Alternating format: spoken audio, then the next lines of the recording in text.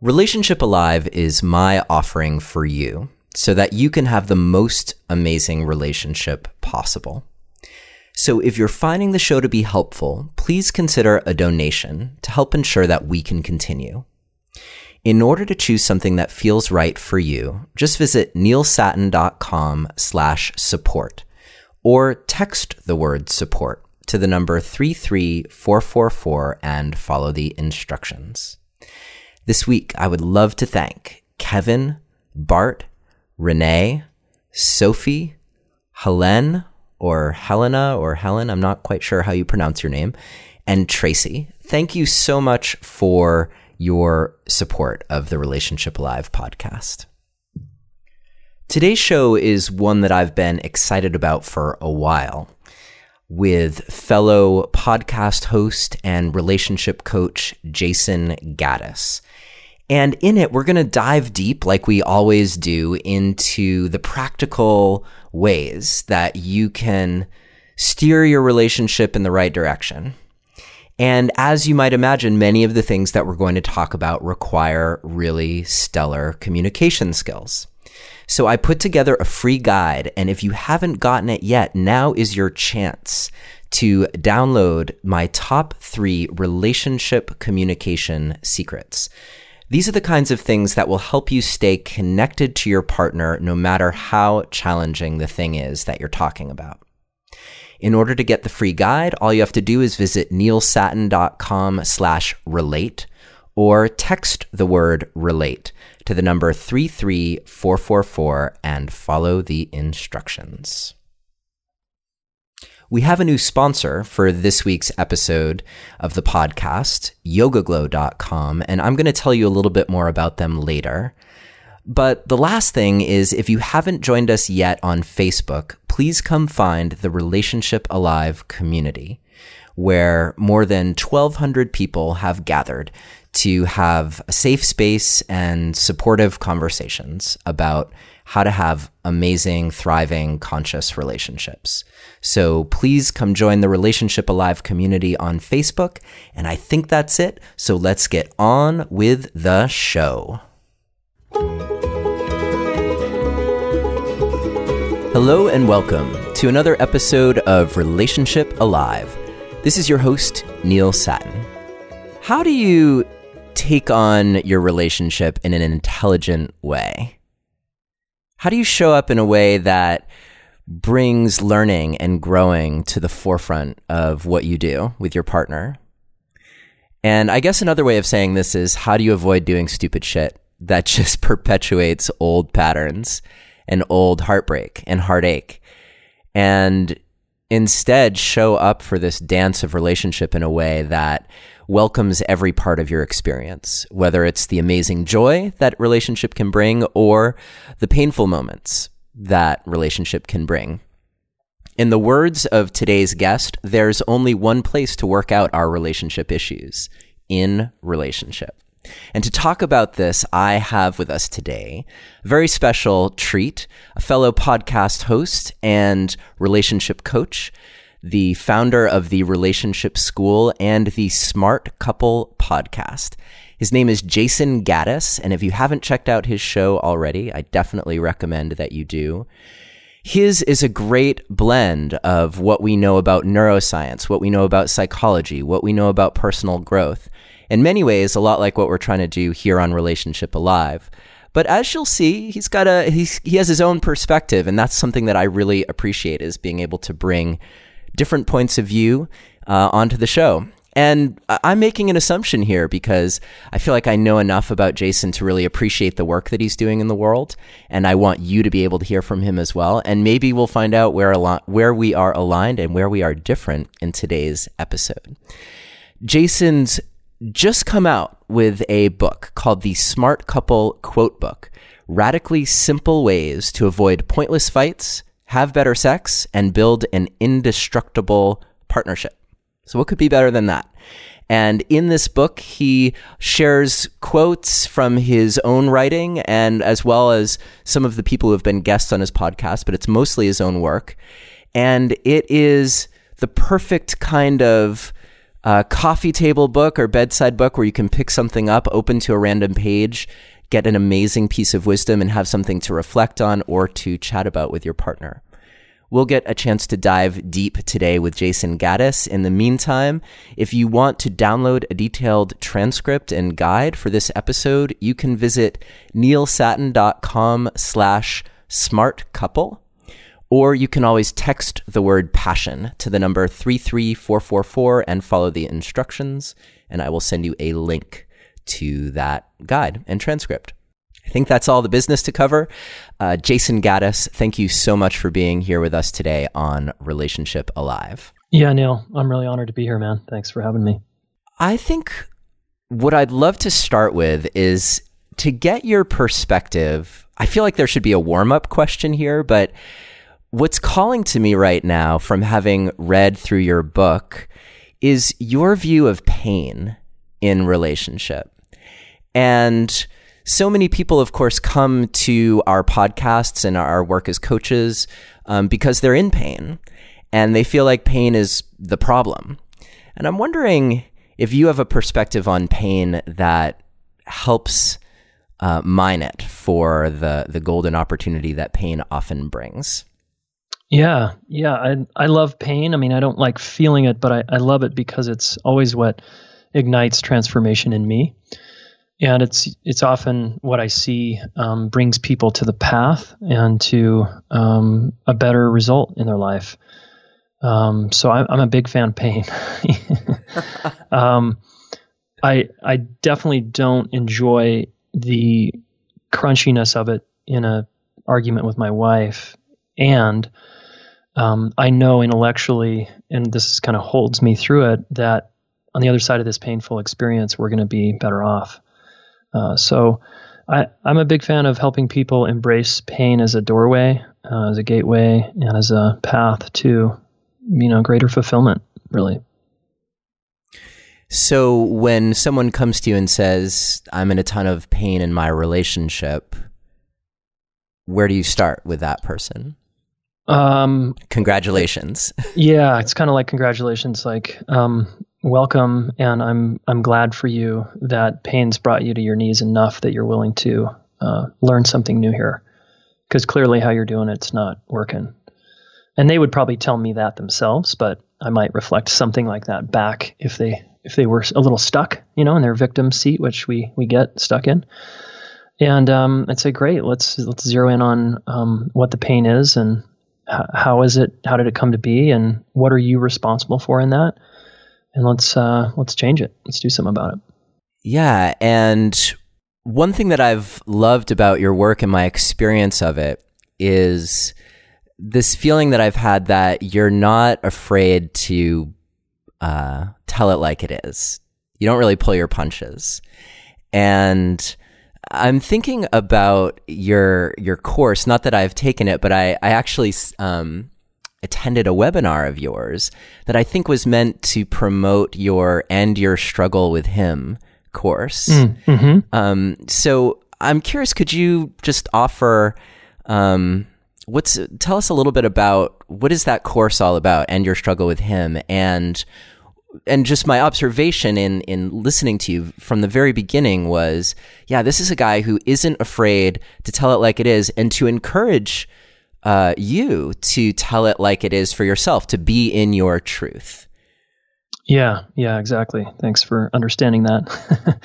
Yeah, and your struggle with him is really part of my own journey with my wife and women in general, where it's a course designed to help women who are struggling with emotionally unavailable men. That's pretty common out there. It's a pretty common complaint.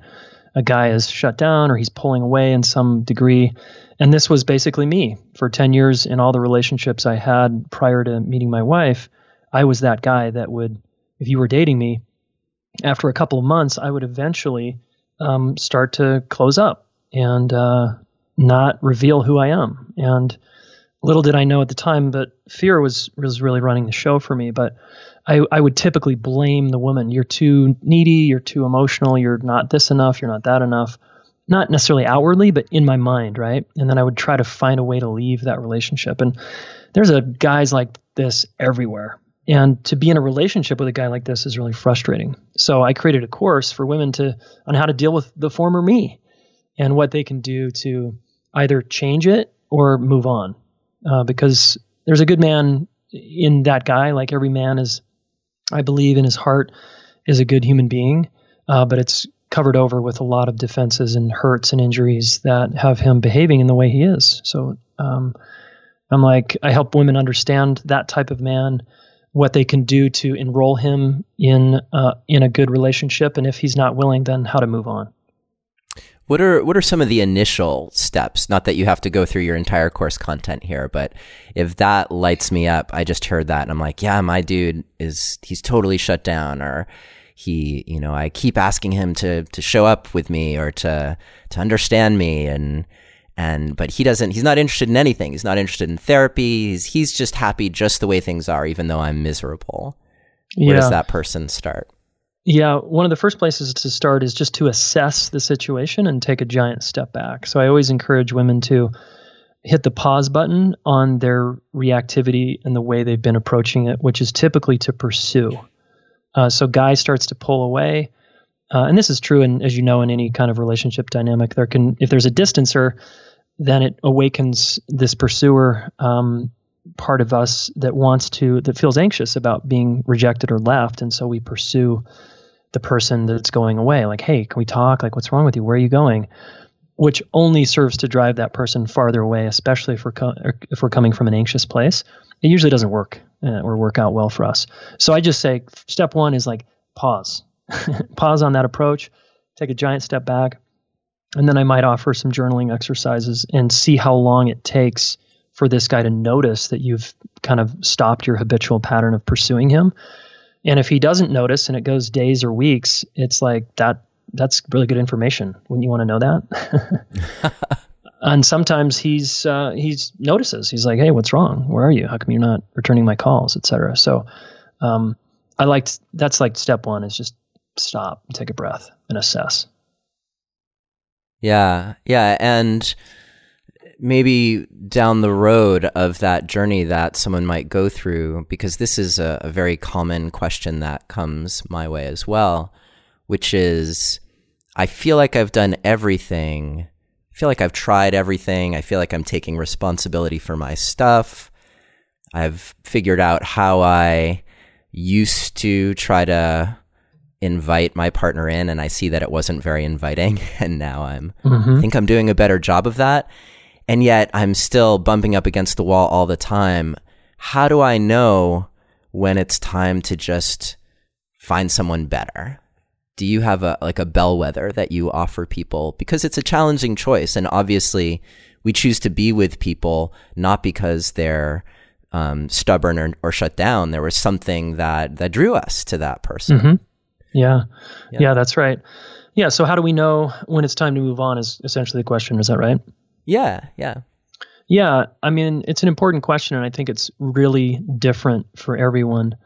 We each have our own threshold, and it's actually amazing how much some of us will tolerate in this type of relationship in terms of not being met emotionally, for example. People will go years, decades. And my first question back to them is, what are you getting out of that? Just kind of a psychoanalysis type question of, well, you're clearly getting some out of that, or you would have left already. And people offer simplistic advice to these types of women, if we're talking about the male-female dynamic here. And it can be like, God, just move on. Like, he's so not treating you well. Just get out of there. And it's a lot more complicated, as you know, than that. It's usually we're getting something out of it. It's kind of working for us in some kind of miserable sort of way. And we're playing something out from our childhood. So the women that I notice actually have success here and do end up moving on in a good way and attracting a sort of more qualified partner down the road, is they use it as an opportunity to heal something from their past, often with their father. Often they grew up with an emotionally unavailable dad, a dad who was working all the time, and they had to pursue his love and pursue connection with him to like get acknowledgement. And then they play that out in their adult life, and it's really painful. So I have women examine their past, and the women that do, Neil, come out and they do some work around it, and then it's like, okay, I get it. I get why I'm doing this, and there's more choice now, right? With more awareness comes more choice. So, now I have the space and breathing room to go, I don't want to play it this way anymore. And there's a level of confidence that comes with having done a little bit of work there, and then they're more ready to move on, especially if their guy's not budging. Yeah, and I think that's true, whether you're a woman or a man in relationship, that if you're in that place of feeling like I just couldn't leave this person, then that indicates there's some work to be done there. Yeah, that's right. And I was even hearing in what you just described, like when you got to that point of like, yeah, you do that work and then you're actually in choice. Like for me, I felt this huge sense of relief, like, oh yeah, of course. Then you're at a place where you can make the best choice for you. You're in your discernment, not letting fear run the show. Yeah, well said. So Jason, I just need to pause for a quick moment to mention, along with our generous listener sponsors, we also have a new sponsor of this week's episode, YogaGlow.com. And YogaGlow has a special offer for Relationship Alive listeners. So you're here, and like me, you probably get that there are some benefits to doing something like yoga or meditation to help you connect with your body and calm your mind. And maybe like me, you don't have a lot of time to get to a yoga or meditation studio right when the classes that you want are being offered. Or maybe some days you do have the time and other days you don't have the time. But you could fit something in if you could do it right then and there, being guided by something on your computer or on your smartphone. Well, that's where YogaGlow comes in. They have yoga classes and guided meditations for all levels with world-class teachers to help you energize, get fit, get flexible, or simply calm down after a long day. And earlier today, I was just kind of searching around to see what I could find, and I ended up doing a meditation with them that guided me through this process of figuring out what was really important, what matters most in my life right now. The whole thing only took 15 minutes, but that 15 minutes changed my entire day.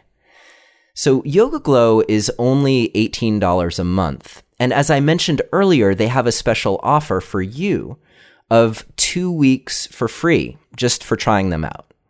So all you have to do is visit yogaglow.com/alive. That's yogaglo.com/alive for 2 free weeks. Visit yogaglow.com/alive, check them out, get your 2 free weeks, and let me know what you think. And YogaGlow, thank you so much for your generous support of this week's episode of Relationship Alive. Okay, let's get back to the conversation. For you, where is the place that joy resides? And I think a lot of people come to us in pain, as we were talking about earlier. But on the flip side is, do you have ways that you encourage people to magnify what's good in their relationship and the ways that times that aren't painful actually foster growth as well? Yeah, I think that's an important question, because so many of us tend to focus on what's wrong, right? We grew up in families always looking for the threat, so then we play life that way. Yeah. And that's how we're wired. We're wired for threat, and we're more wired for threat than we are for love. So we're you're normal, listener, if you're always kind of looking for that thing that's like you want to pick on, or in yourself or someone else. That's really normal, and it can be a little unattractive, I guess, to be around if you're always, especially if it comes out as a complaint, and you're sort of complaining about yourself or the other person a lot. That's just not sexy, and there's not a lot of joy in that. However, if you're on the personal growth path and you're like looking for opportunities to grow and learn more about yourself, that is sexy, and there is a lot of joy in that. And that's where I find the juice is. I'm like just a hungry beast when it comes to my own issues and other people's, and I like to really wrestle with the hard questions. Like for whatever reason, that's where I find a lot of joy, is in the journey and in the hero's journey of dealing with complicated dynamics, relationally as well as just in life. So I think everybody has their own joy spot, like what brings you joy and how can we bring more joy into this relationship. But I will say, I guess one more thing here is that in my experience, joy is best when it's earned. And a lot of people we get entitled around love, and we think that our partner should can't we just focus on the good stuff? And can't we just be upbeat and positive right now? There's so much, life is so hard. Can't we just I want my relationship to be joyful. Great. You can have that, but you got to earn it. It's not given to you. And you need to learn how to work through the struggle so you can earn a sense of joy and fulfillment that's really beautiful. And that's, to me, where the kind of joy I love to feel and want in my life. I don't want, whenever joy is sort of, or some easeful thing is handed to me, I tend to squander it anyway. And then it goes away quick. It's like dopamine. It's like, oh, that feels good, but then it's gone. And now we're back to the struggle. So I encourage couples to embrace the struggle, because you're going to actually get more joy that way. And that brings me back to what we were talking about in terms of telling it like it is. And there's a graceful way to tell it like it is and be in your truth, and there are some less elegant ways. And maybe part of the learning and growth is occasionally stumbling through those less elegant ways. But I'm wondering, for you, what are some ways to approach if I'm getting in touch with my truth about something? Yeah. Whether it's the amount of sex we're having in our relationship, or prioritizing our couple time versus time with the kids, or what's happening with us financially. And there's something that is really stirring inside me, like where maybe I even talk to friends and I'm like, this is my truth. And I'm just looking for the courage to bring that to my relationship. How would you work with someone in that place to help them be as generative as possible in how they bring their truth to their partner? Yeah, I would say bring your vulnerability first. And that would look like, hey, honey, I'm really scared to talk to you about this.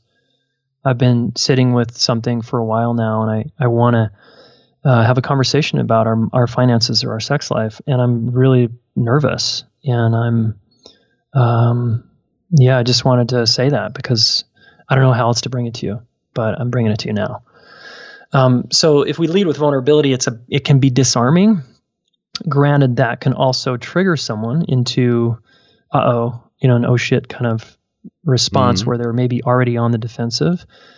But it tends to go better in my experience than if I just blast my partner with my truth, like, hey, here it is, goosh. And it's like, whoa, where did that come from? It's out of the blue, and it's a little jarring.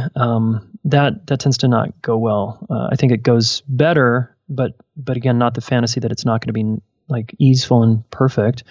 But it's better when we're vulnerable first. And I know if you brought that to me, or my wife brought that to me, or a friend brought that to me, it's like, thanks. It does something to me. There's a relaxation quality, and you went first. Now I get to go second, and I can bring my vulnerability too. Yeah. Yeah. And one thing that you mentioned in one of your passages in the Smart Couple quote book was the way that when you're in a conversation with your partner, to do your best to focus on either being the one who's doing the understanding, like really trying to get your partner, or if you really want to be understood, to rest there and try to anchor yourself in that desire for your partner to actually hear you. And that I think bumps up against what you were just talking about, which is even when you bring your vulnerability, that in and of itself could trigger your partner. And I think you talk about this as well, that once one person is triggered, whether it's something cosmic or your mirror neurons, you're in that dance of mutual triggeredness there. So the question that comes up for me here for you is around that dance of anchoring yourself And then also being able to stay meta, like, oh, look, I'm noticing you're getting really triggered now, and I'm getting really triggered now, and I'm really hoping that you can understand, like, I really want you to understand me before we move on to the next part of this conversation. What's the balance there for you in terms of just like being in the trigger and staying rooted in, I really want you to understand me here, versus like, okay, time out. Here we are in our state of being triggered. Let's do something about that. Yeah. There's, of course, lots of different ways to approach this. We can go top down or bottom up if we keep it simple here. Top down is, whoa, I'm being triggered. I'm aware of that. You're triggered. Let's take a break, honey. Let's come back when we're both a little more resourced. We go self-regulate. We come back and talk about it. A bottom-up approach would be, I stay and I breathe and I stop talking and I slowly move toward you. And I do my best to sense and perceive the threat response as I move towards you. And I want to come in as a calming person. Even if I'm triggered, a little activated, I can still move toward you in a non-threatening way. And I can do that with a tone of voice that just says, I'm right here. I care about working through this with you. And then my body is sending the message that I'm safe to be around. And I might even put my hand on your leg or just be in proximity, 10 feet away, not directly facing you because that's too threatening. So I might turn my body a little bit. And I just plant myself as a gesture of kindness. And, that I'm speaking to the scared animal now inside of you and letting you know that it's okay. I don't like what's going on, but I'm committed to staying in the room and I want to work on this with you. So those might be two different ways to come at it. And as one of my mentors said, Bruce Tift, have you interviewed Bruce yet? No, not yet.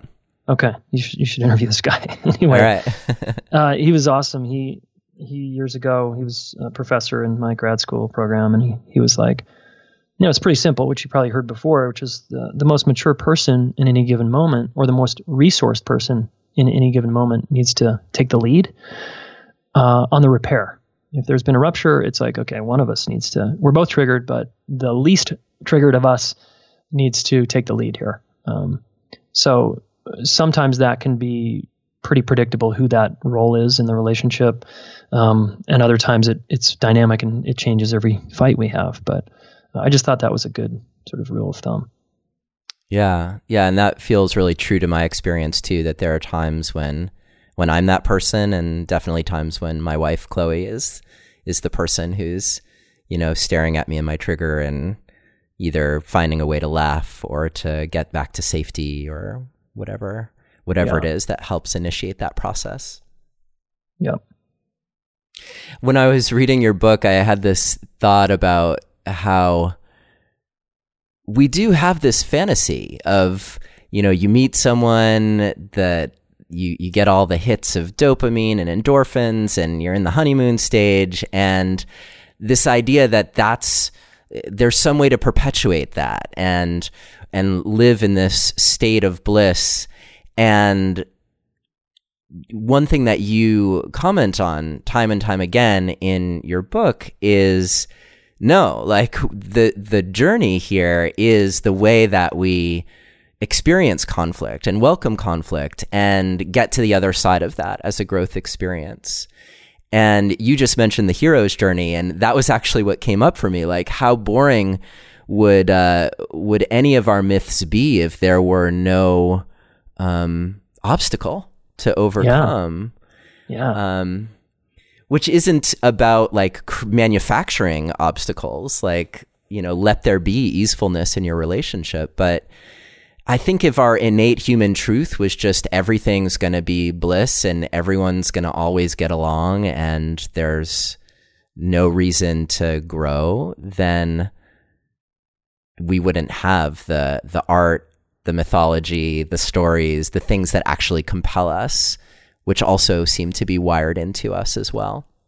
Yeah, I'm with you. And it's why I encourage people to not make their past or their parents wrong, because what you went through was the, initiation, if you will, into who you are. And so all the scars you have, especially if you make meaning out of them, can be real assets in your life. And then you get to help other people with those challenges later on. Is there a point where you feel like people are just dealing with an issue in the present versus having something from the past that's being triggered up and rippling, back into something that happened in their childhood? Yeah, it's pretty rare. I want to say yes, but my experience shows me it's most often. Well, I mean, there's like two things going on there. There's the neuroception stuff that you understand from Porges's work, where you walk into a room and you're just having a bad day for whatever reason, and your facial expression sends a threat signal to my body. Now I'm triggered.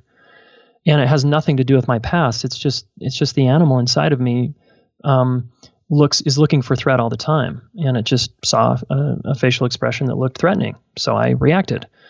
And it may have absolutely nothing to do with my dad or my mom, So I think those are the moments certainly that it's just like, oh, we're now in something and we don't even know what happened, and it doesn't feel tied to our past at all. So I think that's where I would say yes to that.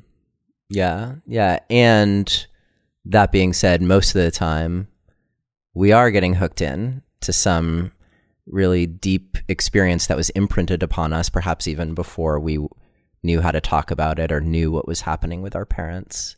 Yeah, exactly. And I watch, you may see this with your kids. Like I watch this with my kids that, they're sensitive little kids. And they have a very secure attachment, and I feel like a pretty clean life in terms of big relational injuries.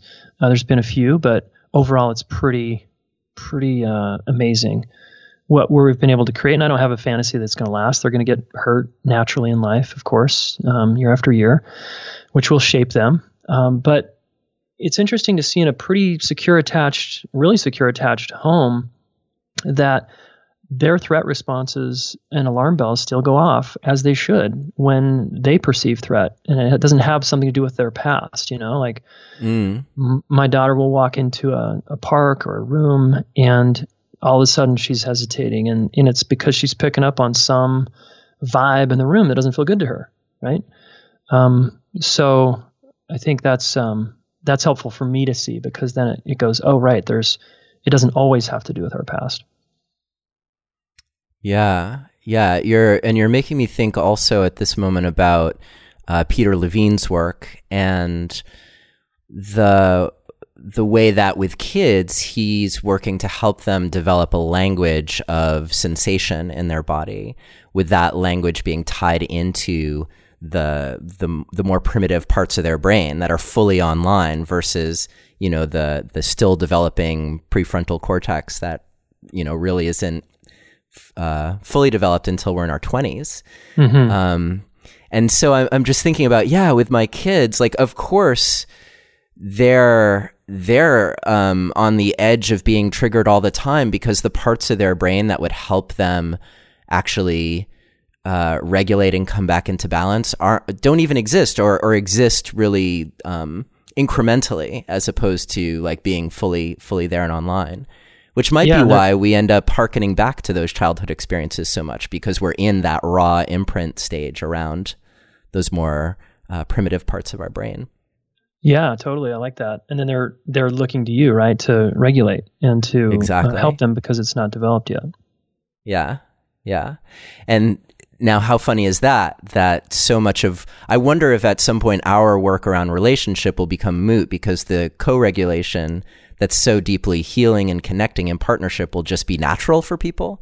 And yet I feel like in many respects, that's one of the biggest tasks that I have right now, is helping people see how when they show up in relationship and view that as their mission, that's part of what gets them past all of these places where they bump up against each other's triggers and each other's insecurities and fears, is having that skill of co-regulation. Yeah, I think that's definitely the frontier in the future. And yeah, wow, would it be an amazing day when we saw that was kind of status quo or normal. But I think we're really far from that. I think we're still pretty stuck in the anti-codependent model, which means I need to regulate myself and I'll deal with my triggers and you deal with yours. And that's still the norm, So I love hearing that you're a fan of that, and I like what you said, that's my mission. Yeah, that's inspiring to me, because it says if I'm in a relationship with you, it means that you're going to look out for me all the time around my nervous system, and you're going to do what it takes to help me calm and soothe, and we're going to be a team in that way together. Yeah. How you doing right now? I'm good. Okay, good. Just checking in. Yeah. Thanks. And at the same time, you talk about, and I loved this in your book, your definition of intimacy as balancing closeness and separateness. And so here we are talking about the importance of co-regulating and how we show up for each other. And yet, there's this dynamic, a dialectic at work around also needing some differentiation. Yeah. So, and I love too how you just brought up the anti-codependent paradigm. I know you and your wife did a talk recently out in Colorado. I think I saw that in one of your emails about codependence, and this is something that we've talked about here on the show. I'm wondering if you can offer a little bit more insight into what you're talking about, like bridging from anti-codependence into more of a healthy interdependence, or at least that's what I'm guessing you're shooting for. Yeah, that's right. I mean, people are the codependency movement came out of the addiction model and Alcoholics Anonymous, which was great. It was like, hey, let's focus on the system and let's focus on the person who's in a relationship with the addict and try to help them, because we're so focused on the addict that we've sort of lost this person who's kind of an enabler. Let's deal with the enabler. And that was a good move, right? It's like that part of the system is absolutely part of the problem. And those people need just as much help as the addict does. So the codependent scene was awesome in that it said, hey, when you're codependent, this is actually not probably going to help your partner recover from an addiction. And what it basically said was you're sort of, they're depending on you to like stay alive or to stay sober or something. And so you're really hooked into being that anchor for them. And it's a one-way relationship. That's how Stan Tatkin, I think, would define codependency is. It's a one-way track. And co-regulation, on the other hand, is about we're mutually going to have each other's back on regulating each other. And it's very different than a one-sided, I'll be there for you, but you're not going to really return the favor. So our talk, essentially, Ellen and I's talk was essentially saying that. And we were saying, back to the intimacy definition, it's like a long-term partnership is you need both independent qualities in both of you, and you need to learn healthy dependency on each other. I'm like so dependent on my wife in so many ways. And likewise her with me. And that doesn't have to be a problem or bad or labeled codependent or, ooh, it's the boogeyman and it's going to fuck up our relationship. It's really, dependency is necessary in a partnership over time. So we're trying to help people embrace that through more of a co-regulation model. Yeah, you also talk about marriage as being like a business, and you better pay attention to it like you would a business. And suddenly I'm just thinking about how funny it would be if you like formed a business with someone and then you didn't figure out how to depend on each other healthfully, like that it's almost required in a business. Like, all right, we're going to figure out like who's responsible for what and how we can share, in responsibility and how we show up for each other. It's kind of funny, like how that's like obvious, and then like somehow you would expect your relationship to be like, no, you do you and I'll do me, and we should be good that way. Yeah, I know.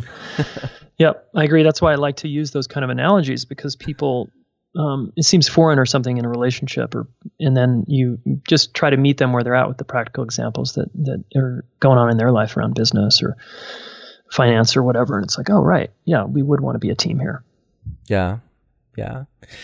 Could you talk a little bit about your curriculum? Like what's the foundation that you stand on in terms of what you see as being really crucial for people to learn in order to be in relationship well?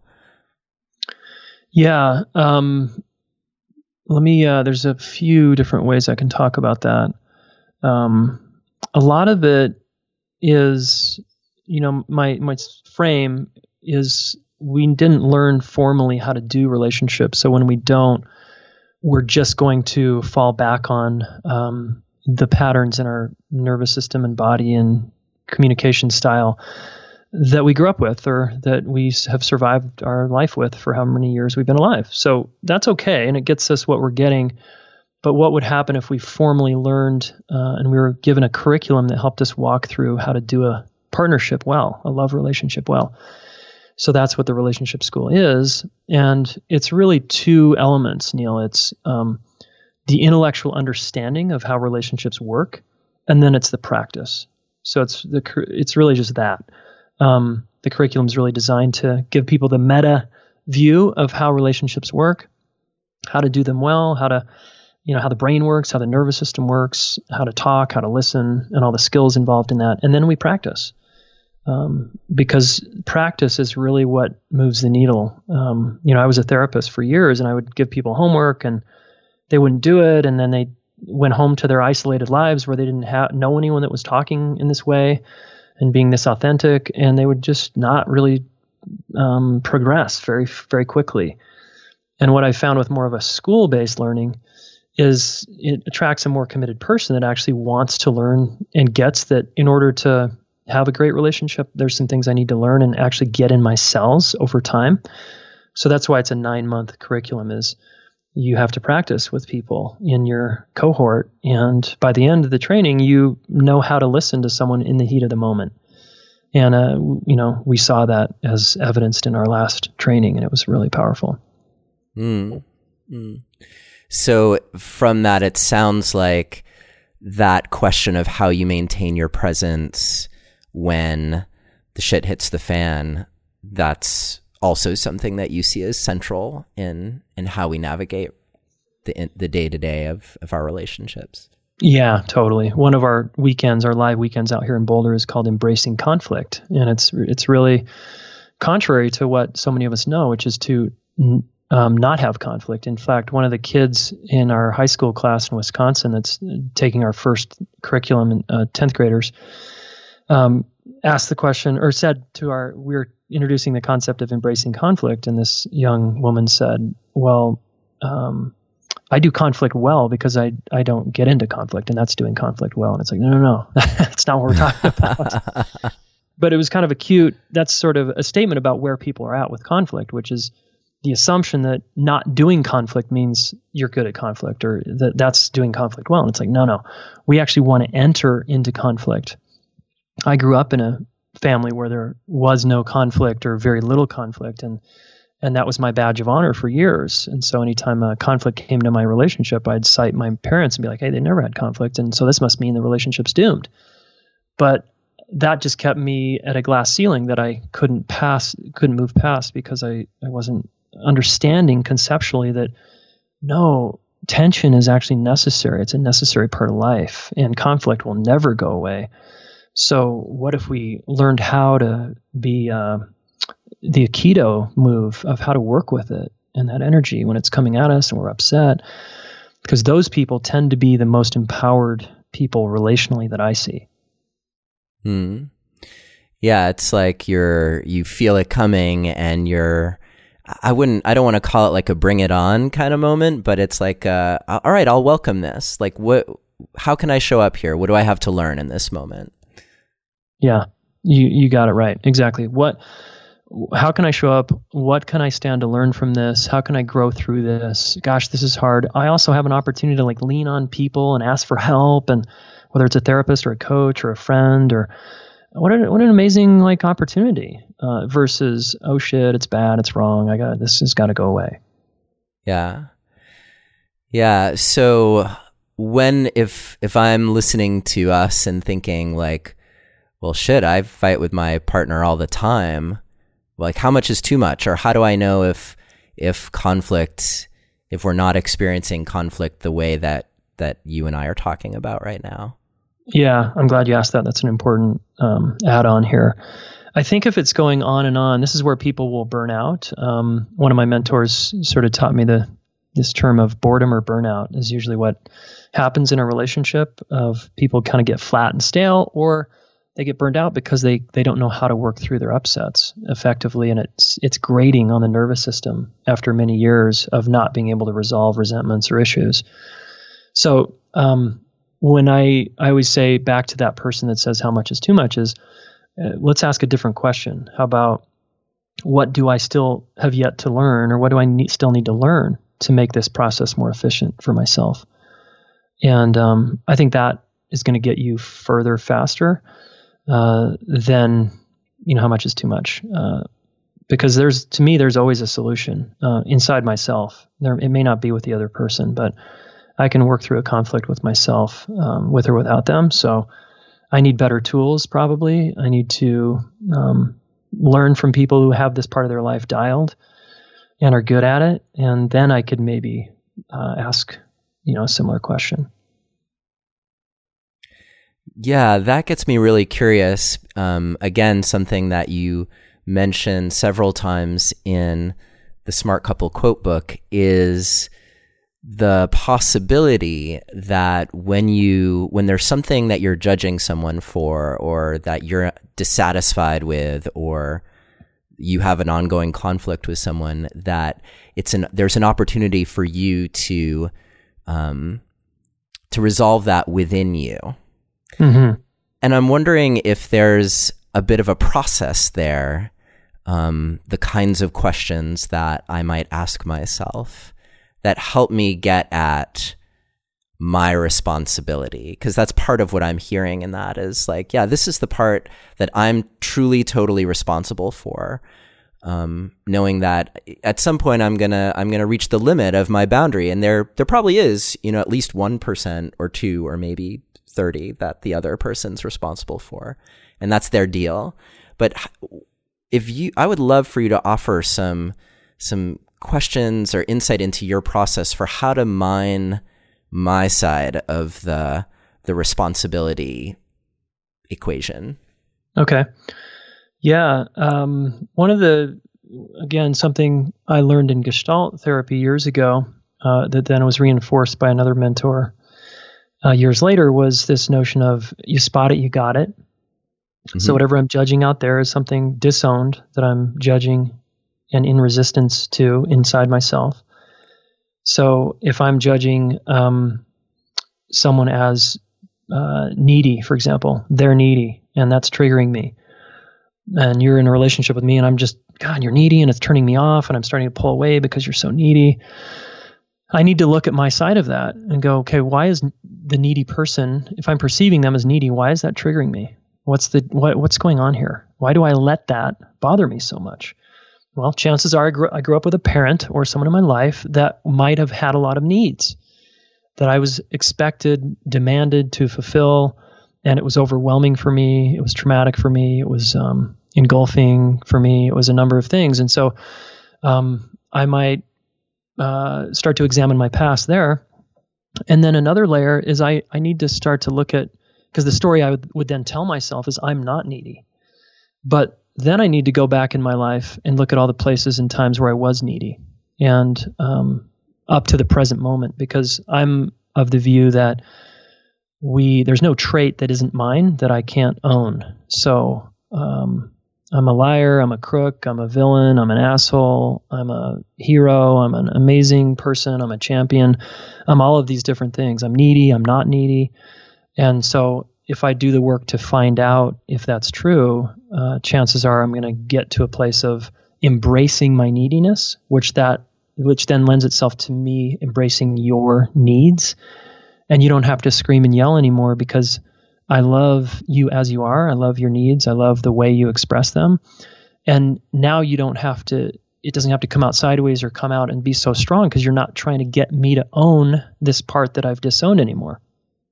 So that's like a practical example of how I might two specific ways how I might take more responsibility there. Yeah. Yeah. And on the flip side, I can see that also being true. The flip side being that person that we were talking about actually right off the top, of someone who's disengaged, and maybe our judgment of them is that they're abandoning or they're checked out. Yep. Again, I could see that being at least a way of really getting checked in with that part of you before you make any sort of conclusions about whether that person is or isn't showing up in the relationship. Yeah. Yeah. I mean, there's so many, this is where it gets really rich in terms of my growth opportunities are everywhere in an intimate partnership. And basically wherever I get triggered is probably where my work is. And there's things to learn about myself.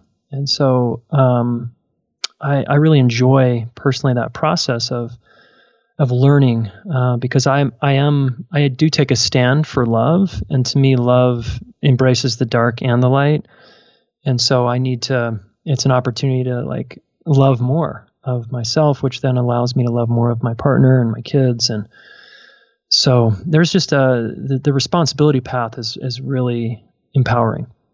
Yeah, and that seems like an important distinction when it comes to choosing your partner, or trying to invite, if you're already in relationship, invite your partner into that kind of relationship, is to be able to show up that way and to be able to encourage them to show up that way, and to notice if you're choosing someone just because you were like really attracted to them and you jumped into bed, and before you know it, like there you are, like now it's 6 months later, you're talking about living together, but the question comes up of, is this person willing to step into, I don't know why the ring is coming up for me, because I'm not sure I like the boxing metaphor, but like, are they willing to be there with you in that way? Mm-hmm. You know, whereas like, I mean, how many people find themselves in relationship and then like down the road, like months down the road, being like, wait a minute, this person doesn't really seem all that interested in me or in what's in my life or what's going on with me. They're like, I guess it was fun as long as we were having sex together or, you know, going out on fun dates, but right, as long as it felt good, it was cool. But now it's not feeling good, you know? Yeah. Yeah, that's why in Stan's book, Wired for Dating, he talks about vetting, right? The importance of vetting a partner, and how like you should take them around to every one of your closest friends and have them meet separately without you there. I thought that was really edgy, brilliant, and intense. You know, like interview process basically to date someone. But I get what he's saying. It's like so crucial to find that right sparring partner, if we're going to stick with that metaphor of, you're going to get in fights. You are going to have extremely hard times. Why not do a thorough vetting process and find out if this person is going to be the kind of person, if you're out at sea on a little raft, that's actually going to do the work to help you get to safety, and that's going to be a team, and it's going to be an ally out there instead of a foe where you're going to just argue with. So I think it's essential. I mean, people that don't do that and that just get married quick and, hey, everything's great, honeymoon, it's awesome, let's have kids, let's join our finances, let's move in together. And they make all these intense decisions. Man, those people have a steep path, you know, and that's fine. They chose that and they can deal with it. But I recommend slow it down, folks. Slow it down. As I say, probably in that book too, I think I said, like, I don't recommend marriage really to anybody unless you want to go all in on the work. And the work meaning facing yourself, growing and learning how to do relationship well, learning how to listen well, and all that stuff. It's like essential. Yeah. Yeah. And people, you can not know that that's what you're showing up for and still find your way there. You can. Yeah. Yeah. Because life will, back to the pain thing where we started, life will bring you some pain, to get you to wake up out of a fantasy, and so you can start paying attention to what needs attention. And smart people are like, oh my gosh, I had no idea relationship would be kind of tricky like this. Let's do it. Let's get our work gloves on and get in there and learn about ourselves. Yeah. What are your thoughts on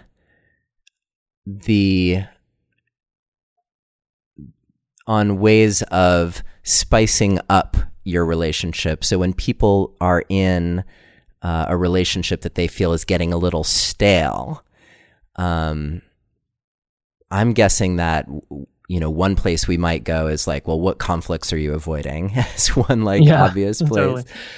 But there's a lot of conventional wisdom that's circulating right now that has to do with kind of doing things to up the dopamine in your relationship. And I'm just curious to know what your take is on that as far as like a sustainable approach to keeping things fun in your relationship. Yeah, you probably know what I'm going to say here, but the only way I would recommend that, upping the dopamine, is to do some psychedelics together and really go deep and have it facilitated. Get a facilitator and do some LSD together, or some MDMA, or some psilocybin, and then see what you find out about each other. Great. But it's not all going to be dopamine, especially if you're dealing with LSD or psilocybin. It's going to be very confronting, because you're going to see parts of yourself you don't want to see. But that all of a sudden isn't boring anymore. It doesn't need to be spiced up. It's plenty spicy. So that's obviously like an immediate hit, but most people aren't going to want to do that.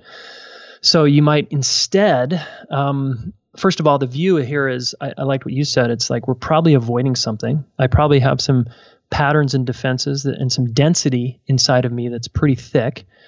And because I don't think people are boring at all. I think there's always more to explore with another human being. But I would sign up for a workshop. Come out to Colorado to the Embracing Conflict weekend. Sign up for one of Neil's events. Sign up for a Tantra weekend. Sign up for a weekend and just throw yourselves into an experience with other like-minded, like-hearted people. Take a giant risk, and I guarantee you're going to come out of the weekend, if it's facilitated well by someone, a different couple. And you might come out of the weekend realizing you need to leave and separate, and that might be a win for both of you. So these types of experiences, I think, can be like a jolt to the system in a good way.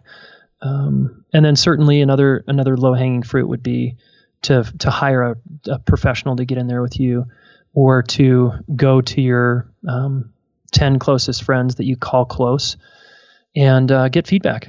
Hey, we're kind of stuck as a couple and we're looking for some feedback. And how do you see us? What do you think our strengths and weaknesses are? And get some really vulnerable, honest assessments. And even the thought of that is, I think, exhilarating, to think, ooh, I'm going to go be real with people. Yeah, try it. Those kind of things would be what I'd say. But not recommending dopamine. I love that last idea. And I'm wondering if you have maybe an additional piece of wisdom or two around setting up that frame for your friends, so that what they're offering you is truly helpful. Yeah. Maybe setting the stage to educate your friends on where you're at. And a lot of us hide out with our friendships, and we actually don't talk about the struggle. When we get together socially, we might just go to dinner, party, or whatever, and we might talk about the struggle at work or struggle with finances, but we might not talk about the flatness or stuckness in our marriage and how to get out of it. So we could set it up to our friends by saying, look, I know we've been giving you the impression probably, but that we're doing well. Well, the truth is we're doing well on one level, in that there's no problems here, really, but that's kind of part of our problem. We're a little stuck, and we're looking to spice things up a little bit. And we'd love our closest friends to gather either together over at our house, or one-on-one, and give us some really honest feedback, and no holding back. We can take care of ourselves. And, you set it up like this so that people have a little bit of the do's and don'ts. But again, we want to go to friends that are actually going to be real with us, and not just tell us, no, you guys are great. I don't know why you're complaining about it. You guys are like an amazing couple. Like, we don't want that kind of feedback. We want feedback that's going to challenge us to examine ourselves more closely. It inspires me to think about creating that kind of culture on a larger scale. That's something that Chloe and I have definitely done with our marriage in terms of enlisting the help of friends at various points along the way. Something that we'll continue to do. And yeah, you highlight this really well in your book that so often people are, what you see on Facebook does not represent the reality of the lives that your friends have. So being able to show up with them and have that, I think have it be really clear that this is about being in support of your relationship and, not the time probably for your friends to say, well, we never really liked the two of you together anyway. Yeah, I mean, you get to set it up with the do's and don'ts again, right? Right. Yeah, but I love that. And I'm curious for you, if you don't mind offering something personal, like how has that shown up for you in your marriage with Ellen in terms of times that you've maybe been able to or had to enlist the help of others? Yeah, we call it friend therapy. So there's been numerous times where over the course of our relationship, we've had friends over or gone to a friend's house and just wanted reflections. And there was one time I'm thinking of, for whatever reason in this moment, where we were on our patio and we had just another couple over, really close friends of ours, and said, we're stuck. We are in it. We are in some kind of fucking dynamic, and I'm pretty fused to my perspective. And so can we get your guys's? We want to talk about where we're at, and give you some context and content, and then just give us what you see. Like, where are we stuck? Where am I stuck? Where's she stuck? Help us out here. And it was like 2 hours later, we were unstuck. It was done, and we were like totally moving forward, and it was extremely helpful. And then the other night, recently we had a couple friend come over and we did the same for them. They were extremely stuck, and we listened and helped just offer a few reflections that have changed it for them. Yeah. So we don't have to be, and Ellen and I, sure, you could say, well, you're an expert. It's easy for you to say. Well, sometimes if you're just a good listener and you can reflect back what you're seeing, well, it seems like this. Do I have it right? That alone, just to get an outsider reflecting back what they see, is extremely helpful. Yeah. Yeah, that's an interesting twist on that whole process of being seen and having someone reflect things back to you, because often they can be completely accurate in what they're reflecting back. This is what I'm hearing. Did I get it? Is there more? The classic Imago script. And you hear all that and you're like, yes, that's exactly what I said. And in hearing it reflected back to me, I realize that's not what I mean at all, or that's actually not me, or that's me being in my fear, or it offers you that kind of insight, even if it's a step beyond being simply seen and understood. Yeah, I like that. I think what we're saying here to the listener is it's just an opportunity to step outside of you. It's hard to see ourselves when we're really in it, and just to get an outsider reflecting us back is immensely helpful. Yeah. So you can encourage your friends to listen to Relationship Alive or to the Smart Couple podcast before they show up at your house to give you their reflections. But Jason, it's been such a treat to have you here on Relationship Alive.